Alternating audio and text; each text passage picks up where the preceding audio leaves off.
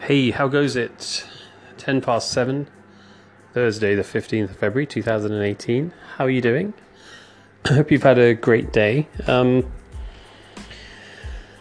Today for me, very good. My brain's a bit fried at the moment. You know, sometimes you get towards the later part of the day and you've done a lot of work and you kind of probably haven't had quite as long or enough breaks as you should have done, but it's all good. This morning I was occupied with something else, but my co-founder and a number of different people had a site visit to talk about various things. So, you know, we're starting to think about who might be the builders and who might do the clear out of the premises and, you know, and that sort of stuff. So there's a group of them that got together and had a walk around and kind of talked about those kinds of things. But the main point for raising it really was just that you know, there's a lot of conversations going on at the moment about how one maximizes the available resource. So, you know, I think cost saving and penny pinching, as people call it, can have a bad name in some regards. But actually, you know, when you're a startup and you are under-resourced, you've got to do your best, right, to get as much as you can for the funds that you have available. So, you know, trying to find ways of saving money and still delivering a great build, trying to reuse some of the things that are available in the premises already, all this kind of stuff. A lot of that conversation went on this morning, so that's really good, sort of hacking your way to a startup. Really good stuff. This afternoon we had a conference call with people that I've mentioned before, and I'm sorry that I can't tell you more about them at the moment.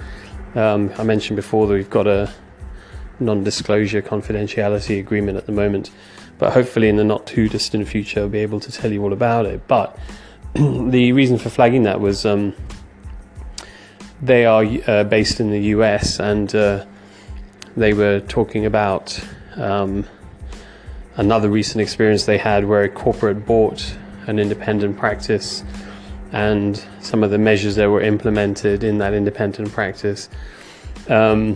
And, you know, it's just straight out of the corporate capitalism playbook, and exactly the same sort of stuff that we hear going on over here in the UK with this corporate consolidation and corporate buyout. Now, I'm not, you know, I've said before, I'm not saying that all corporate practices are run in a certain way, and that is the ethos and culture and philosophy of everybody, but it's undeniable that what corporate capitalism is about.